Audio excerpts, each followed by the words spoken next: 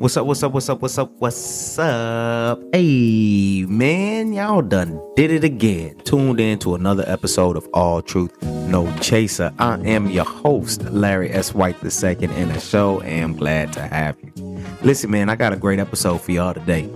Today, I have a guest that has been married for over 20 plus years.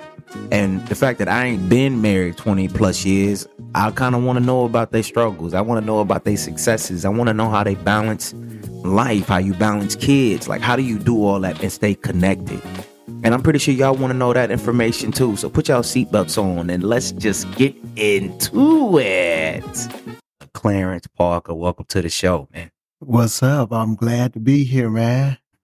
You know, it's for me in my history, it is very rare for me to feel so pulled by someone. And I've only experienced that like twice since I've been out of this military. And you are one of those people. Wow.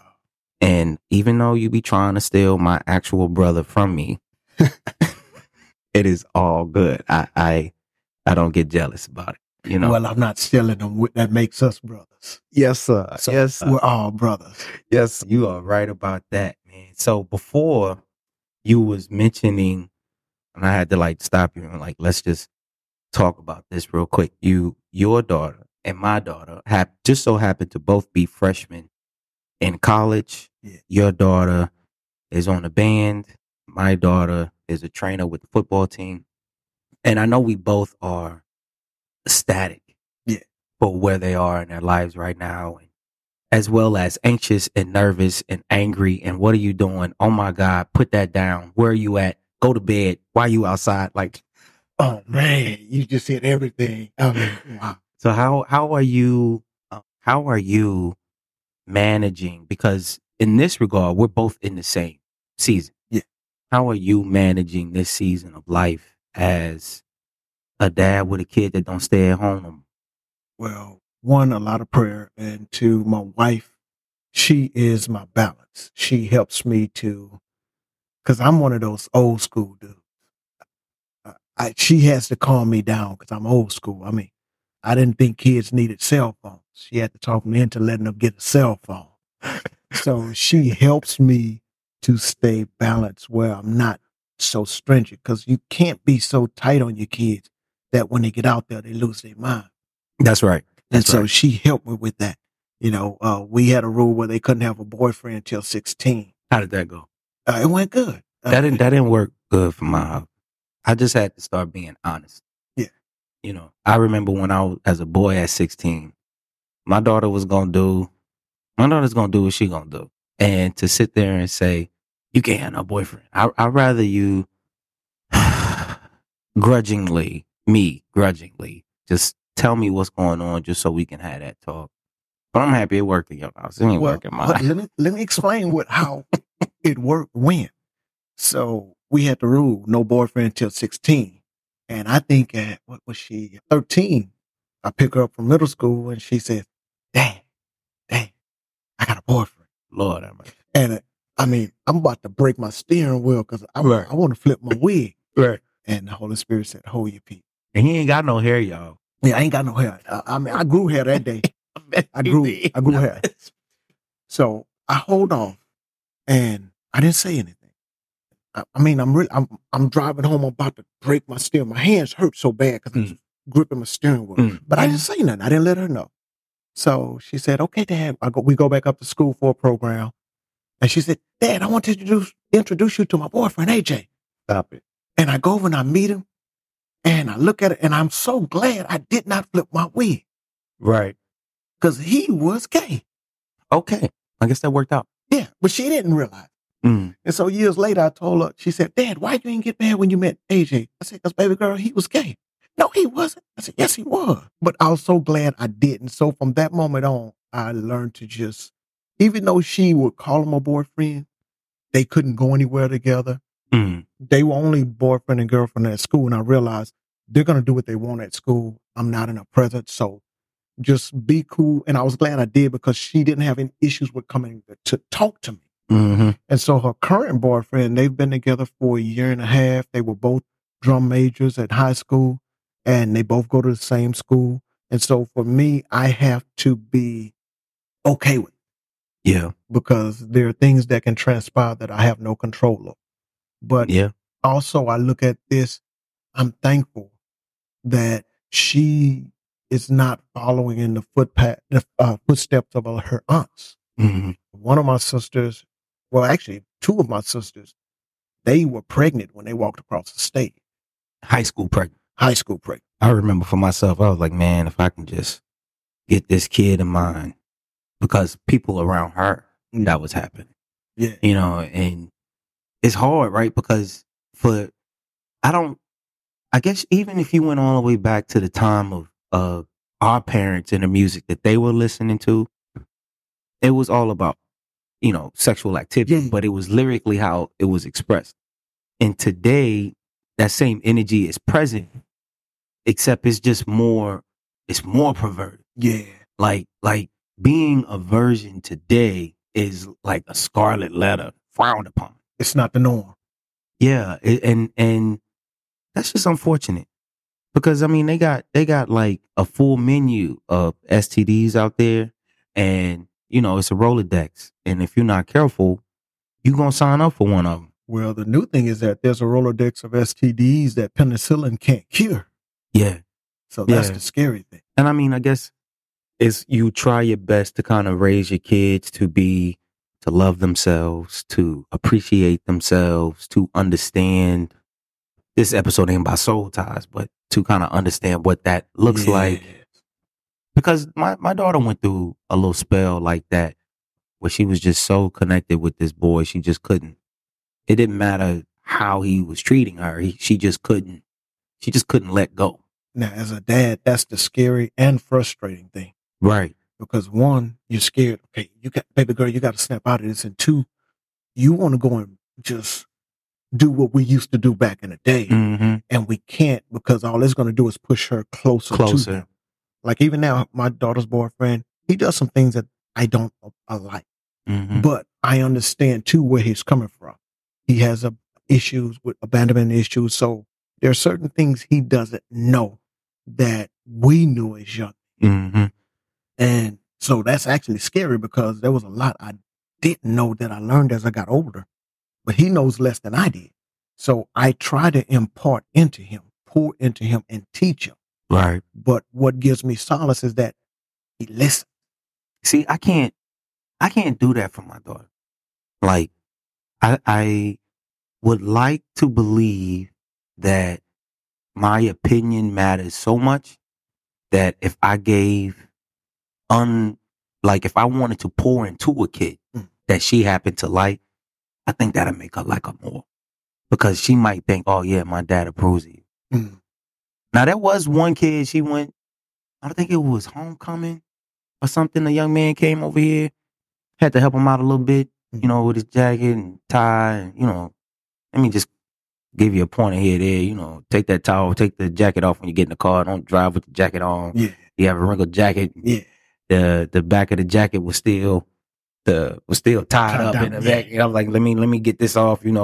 I think those things are okay, but I think what's really critical is that you had your journey. Yeah. Well, because we got girls, their moms had their journey. Yeah. And because their moms had their journey, our children also have to have theirs. Yeah. I think the major difference is the support, love, and desire for their greatness rests at home. Yeah. Like that, you can't outrun that. That's why I tell all these young dudes, be careful what you do, because you may have a daughter one day. Mm-hmm. So, hey, you have to figure it out. Yeah. Because I guess it's one of those things, right? Are you the kind of person you want your daughter to have? That's it. Are you the kind of person you want your son to be? And I didn't used to be. Yeah. Yeah. I wasn't. I think because we had our journeys. Yeah. We had our journeys and we had to evolve. Learn and grow. Yeah, man. Well, I tell people all the time, I wasn't a crackhead, but I had crackhead tendencies. I wasn't that bad. I did some dumb stuff. I mean. But who doesn't? I was married at 19 years of age. And wait. Because we are talking about marriage today. 19, bro. Like, you just graduated high school. Just graduated. I was out of high school. You and your wife got married at 19? How old was she? My wife was 20. I was 19. She's 6 months older than I am. What you know about... Wait, were your parents married? No, my mom and dad were never married. Were her parents married? I'm a bastard child. Stop it. We're not doing it. Were her parents married? Her mom and dad were married and they were divorced by then. They were not married real long. I don't know how long they were married, but 5 years, 10 years? Probably about 5 or so. So why marriage at 19? Well, for me, marriage was not the norm. For her, it was. And her grandmother was a minister and she taught her. So her grandma was married? Yes. Your grandparents married? Yes. My grandmother and grandfather were married for 50 some odd years. So your picture of marriage is from your grandparents? Yes. And so successful marriage was from them. And hers also? Yes. Grandparents' wife? Grandparents, yes. Yeah, successful. But for me, I didn't have a lot of images of successful marriage. So I didn't know what that was. To me, my grandparents were the exception, not the rule. My father, his first wife that he was with, he was out creeping, slipping, doing his thing. Mm-hmm. And so I saw that. I had aunts and uncles that were doing their thing. So I didn't know what a successful marriage looked like, except for my grandparents. Mm-hmm. But then it was not what I would consider an order marriage because my grandmother ran everything. Mm-hmm. She was the head of the house. She ran everything. My grandfather was a good dude. I mean, he worked hard. They had 10 kids. And so he made sure the bills were paid. There was food on the table. But as far as how biblically a marriage was supposed to be structured, I didn't know what that was. But I wouldn't say grandma ran the marriage because it seems as though your grandfather got up, went to work, assisted in discipline, mm-hmm. made sure y'all have food to eat, clothes on the back. Yeah. And during his time period, that was what a man was supposed to do. Yeah, that is true. So in that regard, you can attach it to the biblical standard. Yeah. And because the biblical standard doesn't change, but people evolve. Yeah. And so his presence was good. Yeah. Because sometimes even when we talk biblical stuff, when we talk about God don't always give us no answer. True. But he still provides. And he did. He provided. He probably didn't give you no answers. And he probably was faster to chastise you than to pat you on the head and say, good job. But in some regards, that's what we need too. Yeah. Because if we get good job, we think we got it now. True. And I definitely would have thought I had it because I thought I knew what I was doing. But why marriage at 19? Well, I realized that she was my soulmate. I was wise enough to see and understand that this is my soulmate. This is who I'm supposed to be with. And I didn't want to lose her. Mm-hmm. She was getting ready to move into an apartment. And I'm getting ready to go do my thing. And I'm like, man, if I don't catch her now, I may lose her. Were y'all in the same grade? Oh, she was one grade. One grade ahead. One grade ahead. Right. Okay. And so after I graduated, she moved in with her cousin. She was staying with her for a while. Mm-hmm. And then she realized, I'm ready to get my own place. And so she was getting an apartment. I'm like, okay, I'm coming with you. She's like, no, you're not coming to me unless you're going to put a ring on. I think that's crazy that you were senior in high school. She out of high school, but she still cut for you. Yeah. She stayed. We were together. Yeah. That's I was cutting for her, but the problem was I was cutting for her. I was cutting for her and her. I was a senior. I was smelling myself, man. I mean, 19. Yeah. What do we know? When you talk 19 and monogamy, I don't even think that exists. Especially not in today's time. And actually back then it didn't because me and my buddies, we had a pact who could get the most freshmen. I mean, it's unfortunate, but I would say that's normal. Yeah, it is. It was a normal. I mean, that doesn't mean sex either. Yeah. That just means because high school relationships last 2-3 weeks. Exactly. They do. They come and go. Man. 2-3 weeks. You didn't sit at me at lunch. This is over. And the crazy thing was I was taught, man ain't a man unless he got more than one woman. Mm-hmm. I was taught that from, a young age. Yeah. Because, okay, think about it this. Every time I would come around my aunts and uncles, how many girlfriends you got? Wow. Yeah. Not Yeah. do you have a girlfriend? How many girlfriends do you I have? was just having a conversation with my wife around that because our society says women need to be modest. Women need to be virgins. Yeah. Women need to be conservative. Like all these stamps of seen, not heard, be on a pedestal, Stepford-ish. Yeah. But for men, the understanding and standard is supposed to be like conquering, spreading of seed, how many girlfriends you got, how many women you got running behind you. And the thing that's crazy is they will put the man on a pedestal, but shame the women that he's mistreating. True. And are to say, you're supposed to be this, and that. Well, you are applauding him for conquering me, but I have no value here. But it's crazy because we do that, but we teach our daughters, no. Now we teach our sons to go and conquer as many women as they can, but we get mad and we want to scorn our daughters if they do the same. She's a slut. She's a whore. You're not pure. You're a disappointment. It's like, what is that? Or even like, cause me having a son, it's kind of like, well, girls bring babies home. Mm-hmm. Well, boys made that baby. Yes. It is anyway. We're not gonna go down that rabbit hole either, because we are here to try to figure out how. And I think your story is so unique because you started in time of adolescence, and to start in adolescence, to go into, I don't know what season of life are we in right now. We are in the middle life.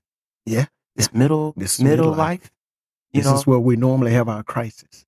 Yeah, and you guys, man, endured pregnancy issues. You know what I never asked you? Now, I don't want you to go too deep into your pregnancy story. Can you give us the cliff notes on that? Well, my wife and I, we were married at 19 and 20. We had planned on being married for 5 years before we had kids. Mm. And so at that 5th year, we end up getting my wife's sister's daughter at 4 weeks of age. Now she's with us. We're raising her. We were only supposed to have her for 6 months. 6 months turned into a year. We said, hey, look here, we want to adopt her. And so we were getting ready to adopt her. Money got a little tight, held off. So 4 years later, we're ready. Got the money together. We're ready to adopt her. So with that, we're not having kids because we have a child. We're going to wait. Sister takes the child back. I'm ready for war. Wife says, no, we got to chill. It's going to bring a rift in the family. So we let her go back. And it's her baby. Yeah, it's her baby. Yeah. So we let her go back. And she already has 3 other kids. And so wifey decides to change her career. She goes from child development. At that point, we had our own daycare out of our home. We're getting ready to go brick and mortar, get a building built. We have a 2-year waiting list already from out of our house. Successful. She says, I don't want to do this anymore. I want to go back to school. I want to be a nurse.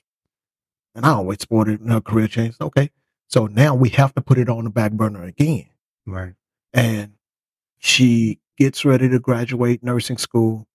We have been praying, and she felt like, well, we can't have kids. We've been trying, and it never happened. And she comes to me and tells me, well, if we don't have kids, will you be happy? I said, baby, look, God told us we're going to have kids. We will have kids in his timing when he's ready. So, okay, that's great. When your wife says, if we can't have kids, will you be happy? Where are you at? I'm in the thought it's going to happen. Seriously, in my mind, there was no You wasn't doubt. trying to hear that at all. No, I wasn't. There was no doubt that we were going to have kids. Right. Now, if it had not have happened, I still would have been okay because we could have adopted. I didn't have an objection against adopting a child. And like I said, we had already had my sister-in-law's daughter from 4 weeks old to 5.5. So you didn't take that question as a question of her love for you. No. Or her desire to not create a child with you. I took it as a question of faith. She didn't have faith to stand on the word that God gave us. I got you. So I got you. I told her. So when she's going through nursing school, she's about to graduate. We found out she's pregnant in May. She graduates in June. We move into our house in August. My daughter's born in December. Wow. That's crazy. Because I've always been curious just about how you handled the pregnancy journey, because it was a journey. It didn't just happen for you guys. It wasn't easy. And then you guys were in a space where you're like, will this happen? Will this not happen? And as long as I've known you, sometimes I would ponder the idea. I'm like, man, what's this brother feeling? You know, was he happy? Was he like mad at God? Or no, I never wavered in my faith. And we were married 13 years before we conceived our daughter. Yeah, I mean, 13 years is a long time, bro. To especially, you're like, okay, you're like, well, it really wasn't 13 years because we wanted to wait 5 years, you know, so it was really like 7, 8 years. Well, by then I was thankful because I had did all my wilding before. The things that I did. Did you have your niece within that first 5 years? Yeah. No, okay. We got her the 5th year. The 5th year? Fifth year.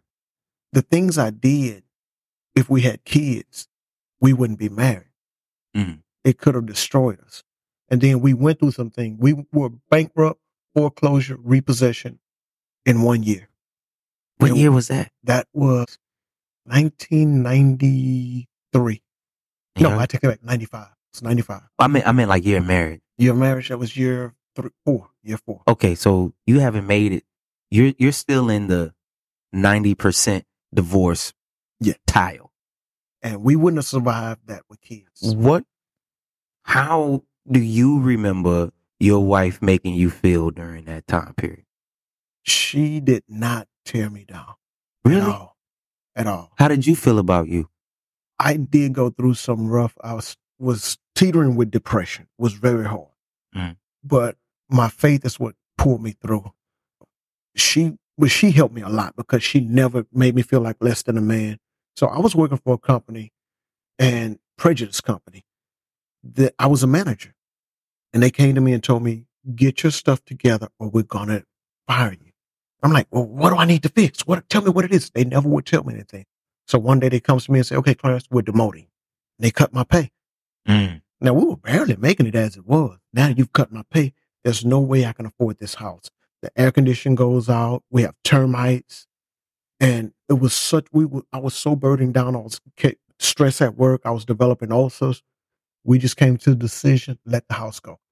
So the foreclosure and the bankruptcy wasn't it was just a circumstantial thing. It wasn't that you were not working. No, it wasn't working. It wasn't that y'all were not there getting it. But we made a lot of mistakes too, because we grew up poor. So now we're making money, and we never understood you should never have more going out than coming in. Man, we had every credit card you could think of. I mean, without the car note and the house note, we woke up, we were $27,000 in debt. Because of credit cards. Credit cards. Yeah. And we didn't make that much. So we went in and filed bankruptcy, Chapter 13 credit reorg, which you can't get anymore. Yeah. So we were able to rebuild our credit. And by the time my kids were born, we had reestablished our credit. We were doing good. We had a little bit of money in the bank. We were making more money, but we understood the concept of budgeting. I mean, you're going through all of that, and if you want to come out that fire, hopefully you done learn something. Yeah. And that was the thing I learned. Even in marriage, I had started learning. I started learning from my mistakes, learning not to be that crackhead. So what was the process for you during that year 4 with the repossession? Like providing is a key element of how we identify as men. Yeah. Being a provider. And now that you're losing all these things, what your identity is as a man being a provider is now being challenged. Well, first thing we had to do was get out from under that stress so I could keep my sanity. Yeah, how did you do that? And that was by letting the house go. We got a little townhome. I had a part-time job as well as my full-time. Well, first we had to get new cars because I was literally catching the bus. even when we stayed in the house, my driving record was so bad, we couldn't put me on the insurance. So my car was just liability only. Her car was full coverage, but I wasn't on it. Mm-hmm. I had so many tickets and accidents that I couldn't afford to. What kind of, you're not going to tell me that your wife was still saying, Clarence, it's going to be okay when you getting tickets? No. At that point, she told me, you get one more ticket, I will leave you. No, literally, she'll tell you. That's what I want. That's what I want. I want the tea, brother. Oh no, she told me. She said, "You get one more ticket, I will leave you. I'm gone." So, but then I also realized I started getting a little wiser too. Man, I'm getting ready to be 25. I'm getting ready to get to that break where I do get a discount on my insurance because they look at me as being a more mature, wiser black man. And so I quit getting the tickets, quit having wrecks. But by then, I had already wrecked our car, and it wasn't my fault. We had a Toyota Tercel, 6 months away from paying it off. We have a wreck. And so we saw, cha-ching, didn't wait for the cops to get there to fill out our report and get our side of the story. We leave in the ambulance, and the cop talks with the other lady, and he writes the report more in her favor. But she ran a red light and hit me. Wow. So her insurance would not cover my car. 6 months left. That's where the repossession comes from. Right. Okay. And so now I'm sitting here with a piece of a car. My car is raggedy, beat up. Her car was a new car, and it's gone. It's total. Yeah. And we can't afford to buy a new car. So my car breaks. Now we're living out Highway 6 in Beach Nut. No bus line. Nearest bus line is 2 miles away. And you got to march to get there. One of our neighbors let us use their car. My wife had become good friends with her. They were like sisters. So she let my wife use her car. I was walking 2 miles to the bus stop on Bel Air, catching the bus to work and coming back home. And it just got so bad, we let the house go. We moved into a townhome on Bissonnet, and we started to rebuild. Yeah. We're rebuilding, and it actually brought us together closer. So we're getting closer and stronger because we felt we didn't tell anybody. And our philosophy was nobody put us in this mess but us. We did it ourselves. So it's going to be us and God. I would imagine the fact that y'all kept that in-house is how you guys made it past year 5. Yeah. Because people love misery. Yeah. And they love to like put on, especially like, I always say this with women. And I'm assuming, so ladies, if I get this wrong, let me apologize. But I imagine in my mind's eye that for some reason, if a couple is married and they got single friends and y'all having all these problems and the repossessions and you're losing the house, you're getting tickets, you're getting in car wrecks, that they start saying, girl, you deserve better. Yes. You don't need no guy like this. If he cared about you, he wouldn't be doing that. Child, he a bum. He ain't no good. And yeah, so you already have the stress of the situation. You rest, and then your confidants, air quote, are airing up the negatives that you're trying to push down. Well, we were blessed. The pastor that married us, he gave us a couple of rules. He said, number 1, keep opposite sex out your marriage. Number 2. Meaning she can't have no dudes she can't have no friends that are dudes. No, and you can't have no friends cheating. that are no cheating. Okay, I got you. Said, keep friends out your marriage. Meaning don't go and tell your friends all your business, everything that's going on. And keep family out of your business. Because what happens is when you go running to your family and friends telling them about the problems, you two have reconciled, forgiven each other. They're still remembering what you told them, and they're looking upside that person's head. So we kept family and friends out of our business. And number 4, never let the sun set on your wrath. Yeah. And I think that is one of the key reasons why we stayed married. I mean, there are many nights we stayed up all night. I can remember sitting on the side of the bed, us talking, communicating, trying to fix it, and having to get out the bed where we were sitting to go take a shower and go straight to work. So we would not go to bed mad. We would sit up no matter how long it took to resolve and get a resolution.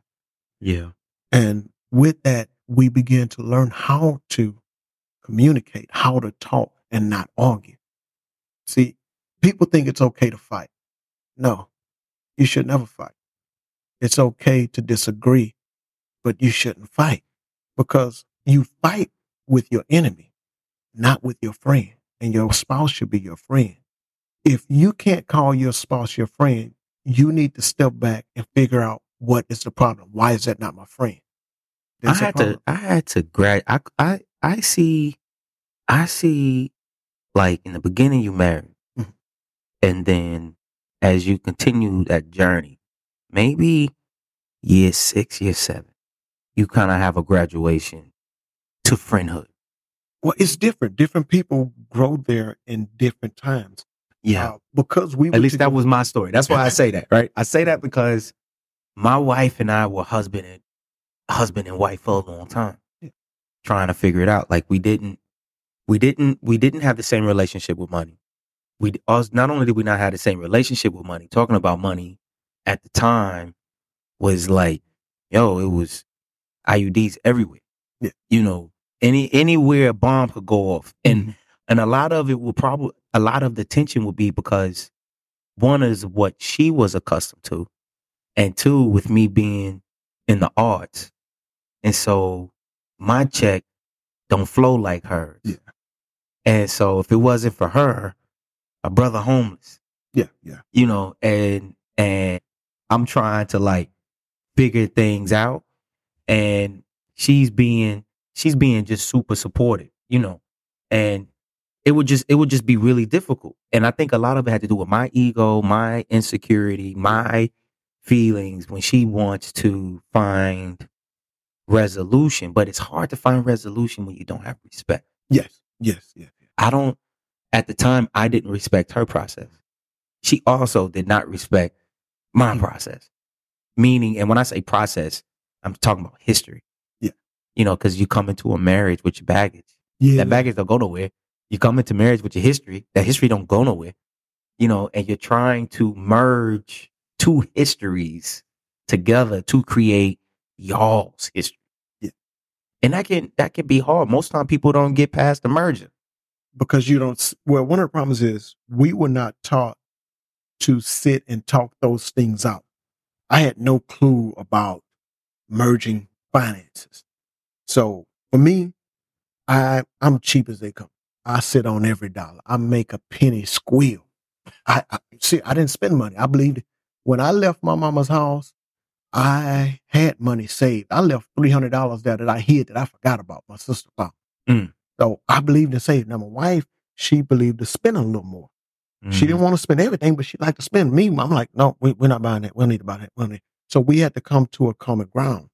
But I kind of went to her way and started spending everything. We was getting the credit cards, buying things. I mean, so the spender influenced the saver. Yes, because spenders marry savers and savers marry spenders. Yeah, that's just the opposite. If That's both just the what spenders, you're gonna end up broke and you're not gonna get anywhere, nowhere. And so then I started teaching her how to budget, how to save, because man, I don't believe in spending money if you don't have it. But I had to learn, don't buy on credit. And for full transparency, credit cards was new at the time. I didn't, because for people listening today, credit cards is a social norm. But in the credit cards start rolling out in the 80s. Yeah. They become, I mean, at the time, around mid 90s, that's when they started to phase out that little credit card, that little swipey thingy. Yeah. You know, that started to phase out around mid 90s to the electronic. Well, another problem was if you're in college, there was no issue with getting a credit card. As of today. Yeah. They want you in debt. Yeah. So, I mean, I had Visa, MasterCard, Foley's, and all these other cards that and think about it. When you're in college, you don't have credit. Mm-hmm. So I didn't have any credit. I didn't know anything. I couldn't spell credit. Well, you have well, I've always been curious about that. And hopefully you guys stay locked in this season, because we are going to have an episode where we talk about money. Oh. And the whole idea that you can have a child perfect credit. And I say perfect because it's never been used. Yeah. Right? Like this credit card is still in the envelope. But then when that child gets of age, they say, well, I can't provide you credit because you ain't got no credit history. Yeah. And it's like, well, that's good. Wouldn't you want to be first? And they're like, well, no, you're a liability. Well, because you don't have a credit history, they don't know what are your spending habits. Mm-hmm. Will you pay your bills on time? Will you even pay your bills? Do you have your mama and your daddy spending habits and paying habits? Right. So man, you guys make it past repossession. Yes. You guys climb out of bankruptcy. Yeah. Your wife is in medical school. Like, did you ever feel like she's progressing and you not? Yeah, there was times I did feel that way. How did you deal with that? By secretly being depressed. I didn't show it. I wouldn't let her see it. I was just kind of in myself, being down on myself. And in some ways I became jealous of her. Wow. I became jealous of my wife, and she was my friend. We were friends, but I became jealous in many different ways. There were seeds that were planted in me in our first 2-3 years of marriage that I didn't realize. She came from an anointed family. I mean, they were anointed in the fivefold ministry, strong. Now, I come from Baptist. We don't let them put that all on your head. We don't speak in tongues. That's we evil. don't do that here. Yeah. And so when I met, she had an aunt that was a prophetess, and the lady was strong, and she told me something that kind of scarred me. She said, "Oh yeah, she is going to be something in God. I don't know what you're gonna be, but she gonna be something." And so it kind of messed with me. And so with everything else going on, I began to become jealous of my wife. And it took some years. God had to shake me out of that mess.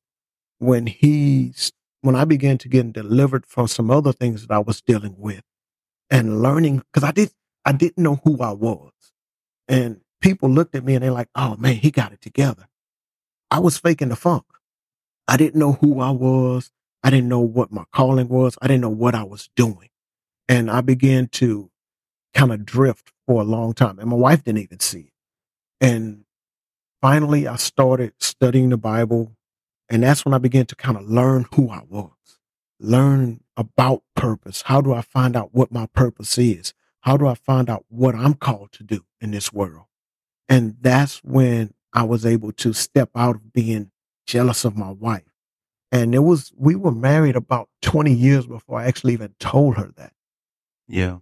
And it shook her. I mean, she was like, "How can you be jealous of me? I've always had your back. How can you feel this way?" But I'm glad I did tell her, and we worked through it. And we were actually working through some other things that my past came back to haunt us. And we were on the verge of getting a divorce. At 20? Actually, a little bit about 25. At 25, my past had come back up. And then with that coupled on top of it, man, she was like, "I'm done." And she couldn't deal with, we began to counsel with our pastor. We counsel with a couple that does marriage counseling. Mm-hmm. And they imparted it to us. And he told us, "Look, you have to want to work through this." Mm-hmm. But he has given you the only opportunity by God to walk away, which is infidelity. That's the only way God will allow you to divorce is infidelity. Said, but if you're going to work through this, you have to make up in your mind that you want to work at it. Right. And so she said, "Okay, I'm going to try." And then actually in her mind, she was thinking, "I'm just going to go through the motion. This fool going to mess up and I'm going to walk away." And that's what she was thinking. But God was working in me, because before everything came out, and I think the reason why it came out, I went to God and I said, "God, show me me." Because I felt like I had it going on, but things were not going the way I thought it should be going. And so he began to show the arrogance that I was walking in, that I thought I was humble. Yeah. I'm humble, man. Everybody tells me I'm humble. You're such an humble dude. But I was arrogant.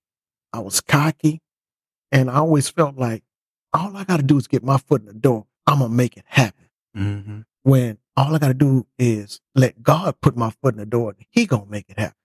I felt like I was doing it all myself. So he pulled the cover back on. He showed all my mess, all my junk. And when I looked in the mirror, I didn't like what I saw. Yeah. And so I really went into a depression. I became depressed. We're struggling. We're battling. But in essence, it really wasn't a depression. It was a tear down. God had torn me down so that he could build me back up. My wife and I began to pray 4 or 5 times a day together. We prayed in the morning when we got up. We prayed on our way to work in the car. She's driving. We're on the phone. We're praying. At about 11, 12, 1 o'clock, we would call. We would pray. When we got home, we prayed. Before we went to bed, we prayed. And we would read the Bible together every night. Mm. That is the only way we made it through. But I had to choose to be humble. When she would bring things up, I couldn't get mad. And I would have to tell her, baby, I'm sorry. I was an idiot. I screwed up. I promise you, I'm not going to make that mistake again. I love you. And she would rip me to shreds. I mean, and Larry knows my wife. She got a sharp tongue. She can tear you up. I felt the full wrath of that tongue. I mean, there are days I walk away, I would feel a centimeter tall. I would feel like crap because she would rip me to shreds. But I would still go to her and say, babe, I love you. I'm sorry. I know I screwed up. I was a crackhead, but I'm not like that no more. And every day it was the same thing. I would have to say that to her. And it started to soften her heart. I would write her love notes. I would send her little sweet text messages. And it began to soften her heart. And she told me, she said, the only reason we made it is because you chose to be repentant. You chose to show your remorse and not get arrogant and cocky. Even when I should have been bringing it up again, you didn't say, don't bring that up. You would say, yeah, I'm sorry, and just keep moving forward. Because I understood she was moving from a place of hurt, and hurting people hurt. So I allowed her to lash at me, and I prayed and asked God to strengthen me, to build me up. And as I was carrying that burden, he would lift it off my shoulder so that I didn't collapse under it. And then one day it was like, all of a sudden, we were in a better place than we had ever been in our lives. We were closer than we've ever been. We were stronger than we've ever been. Now, that didn't mean that she didn't have a relapse every once in a while and get mad and get depressed, but she would snap out of it quicker. Yeah. But the key to that, I realized, was me. How I handle her, how I treat her, the love that I show her. The key was me. I had to be that person, that strength that she needed. And I could only do it through Christ. There were days I would say things to her and I didn't know where it came from because I'm like, I don't know what to say, but I would pray and God would give me the words of encouragement to tell her. But I also learned we have to quit hurting our queens. It's the submission. Like you made a comment about you felt like you were in a depression, but it was actually a breaking down. Yeah. But you breaking down is you repairing the foundation of submission. Yes. Yes. Because without the submission, you don't have a foundation. True. Because you have to submit to one another. Yes, you do. And if somebody is hurt, you can't tell them not to be hurt no more. If somebody is grieving, you can't say you can't grieve no more. You have to, and it's hard as a man. It's hard because it's like, how much longer do I have to endure this? And I came to a realization, and I would say, I said, God, how much longer am I going to have to deal with this? And I came to a realization, as long as it takes. As long as it takes. And what we don't understand is when someone is going through that, it is a grieving process. Mm-hmm. Because they lost something. they've lost you. They've lost their trust in you. They've lost their confidence in you. Mm-hmm. I mean, there were days she would look at me and I can see the hate in her eyes. Mm. She loved me, but she was not in love with me, and she did not like me. And that's a big thing too, bro, because people be real quick to talk about love, and it's not about love. It's about that like, It's I love you, and do I like you? And that trust. Or not trust, the choice. The choice. Because when you're in those spaces where you love a person but you don't like them, you don't want to see them. But what do you choose? What do you choose? And I do the best that I can to let my wife know each day that I choose her. Yeah. Because sometimes I feel undeserving. Yeah. I feel like sometimes I can look at my wife and I feel like a fraud. Yeah. I get that. Why are you with me? Like, when I was in my jealousy stage, I did feel that way. And even now, because the reason she's with me is because God allowed her to be. Mm-hmm. And I don't feel worthy because I hurt this woman to her core. Yeah. And I would always say, man, anybody hurt my queen, man, I'm going to kill him. I hurt him. Mm-hmm. And God showed me, well, you were the one that did that. Yeah. I hurt her worse than any other person in this world could hurt her. So now I choose to not be the person that hurts or wounds the love of my life. Yeah. Yeah. And that's what we have to do as men. The first thing is, don't even go down that road in the first place. Yeah. Because not everybody can recover from that. Mm-hmm. We were blessed that we had great counselors. We had a friend of ours that was counselors. That's who helped us get through it. Our pastor and his wife, they counseled with us. And I mean, there were days it was rough. Yeah. And I'm a very private person. And I remember one day just calling my pastor about to break down because I was just tired. I didn't even want to deal with it because I had got to a place where I said, I'm not going to leave, but I'm done. Mm-hmm. And I would try to make up in my mind that I'm done. And God would always send, and actually our kids were our anchor at that time because we had both of our kids and they would walk in the room and say something to us and just, man, because we never fought in front of them, but we had a knockout and we mad and the kids would come in. Well, and she was mad because I'd be sitting there like a bruised turd. And the kids would come in and say something and it would just lift both of us up. It would strengthen us both to keep fighting. Yeah. And it took a lot, but I don't regret it. I am so thankful. Because marriage in itself is a lot, you know, and I would say this is constantly evolving, right? Because I used to say, oh, you know, I knew she was my wife when I saw her. Well, the idea that she could be my wife was what I had when I saw her. But the fact that she became my wife, then I could make the comments that I knew. Yeah. But the new had to be confirmed because she could not be, right? Yes. So that whole sentiment of, I knew she was the one, that's not a true statement.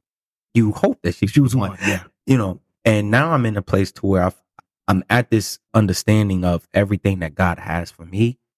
She is the key to unlocking that. Yes. Because I don't get that. You get access. It's levels to that access. And if you want all of that's in the room, somebody has to have that key. Yes. And she is the key maker for me from the Matrix. She is that key maker. Because, yeah, like God, I've seen what God has. I know what God has. But then you're like, man, how's that supposed to happen? And as things happen, those things have happened because my wife said this, and she did that, or go over here. It's something that'll come out of her mouth that brings a revelation that I've been looking for. But the way you treat her gives her that revelation. Because if you don't treat her the way that God commands you to treat her, those keys can't be made. Yeah. Yeah. And I had to learn, I have to treat her. Well, I remember when I started getting together, learning who I was, and I started leading my house as Christ led me. And I wanted her to submit to me. And so I would pray about something and I would go and tell her, hey, baby, blah, blah, blah, blah, blah, blah. We need to do this. And she would look at me like, whatever. She'd walk off.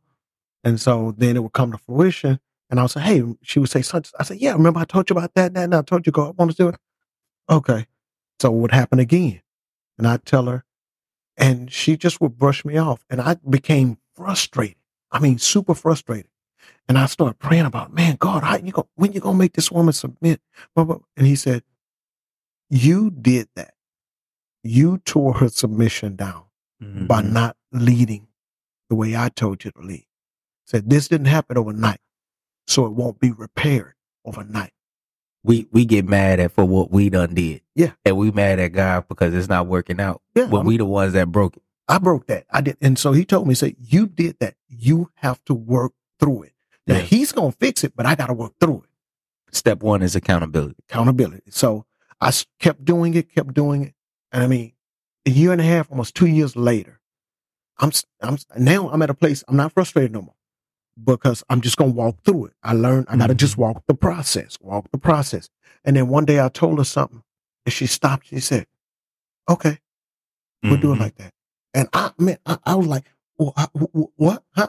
Who this? We're going to do what? She said, we're going to do what you said. I said, like what? The way you said it. When? Now? You sure? Yeah. Yeah. And so, but what I didn't realize is God had started showing her me that what I'm doing, how I'm doing it, that I'm following him. Yeah. And then she began to trust me, to trust what I'm saying. So now if I say something and she'll say, so that's it. Yeah. Okay. I think the beauty of that is also understanding that we do not have the power to change anybody. No. And if you go to God complaining about somebody, he and then, instead of answering you what you talking about, show you you. Yeah. So if we will focus our energy on ourselves, and if we can display the character we want to see in others by showing that through ourselves, whatever we pray about as it pertains to somebody else will come to fruition if we can do that ourselves. Yes. Like Jesus not going to ask us to do something he ain't do. True.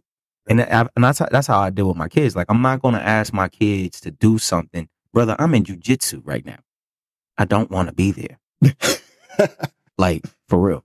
I do not. But my baby's in there. Yeah. And so I do it as example.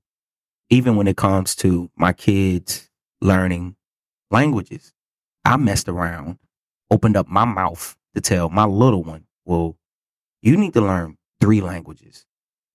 Why I do that? Because now I got to learn 3 languages. Yeah. So that example, I started that journey of myself being very committed. And granted, this is still new, this whole language business, but I made it up in my mind that I'm determined to get one. She has a whole life. When it's all said and done, when she graduates high school, I myself should be speaking 3 languages. And she definitely will, because you laid that example. You're showing her that this is what you need to do. And because dad's doing it, she's going to do it. Yeah. And that standard being set also influences the other kid. It also influences the wife. All of it. Everything as a man, as they say, well, you know, we set the temperature in the house. Yeah. And so whatever standard you want to have in your home, we are the ones that have to hold that standard. Yeah. If it's going to be peaceful, we have to hold that standard. If it's going to be repentance, we got to hold that standard. If it's going to be forgiveness, we got to hold that standard. If it's going to be accountability, responsibility, we got to hold that standard. If we don't hold that standard, you can't ask nobody else to do it. And we set the temperature, but they set the atmosphere. Yes, sir. But the atmosphere cannot be set with the proper temperature. Mm-hmm. So if we don't set the proper temperature, the correct atmosphere will not be set. That's why you can go in some people's houses and it's an atmosphere of chaos because the temperature is too hot. Or even when correction comes. Yeah. My wife loves telling this story, but the way she tells it like I'm a bad guy. Okay. But one day the kids is running around. We all laughing. She had a rough day at work, and she brought that rough day at work in the house. Yeah. And she makes it seem like I was, King Kong. I was not doing that through my vision. But for her, that's how it was received. That's how she perceived it. And she went in the bedroom, got herself together, and recognized that everybody was laughing before she came home. And now she's trying to stir everything. She changed that. Trying to get it back. But she was exposed to some spirits at the job. Because I would do that. I had a guy in my job that was grumpy. Yeah. And when I first got there, they told me, say, well, you got this guy, he's real good, but he's a grumpy old man. So I remember it rained for 6 days straight. He complained about the rain 6 days straight. Yeah, I'm sick of all this rain, all this doggone rain. Sun came out, beautiful, sun shining. Man, it's too doggone hot. I'm like, dude, are you ever happy? And so there were days when that grumpiness would jump on me, and I would come in the house, I'm fussing. What y'all doing? Why you looking like that? Why you standing over there? And my wife would say, hey, you bringing that man spirit here. We don't need that. Yeah. And so I would have to go in, readjust, recalibrate. My bad, babe. You right. Yeah. Yeah, you're right, babe. I'm sorry about it. I didn't mean it. You right, baby. Hey, let me go to the bathroom. I'll be right back. Yeah.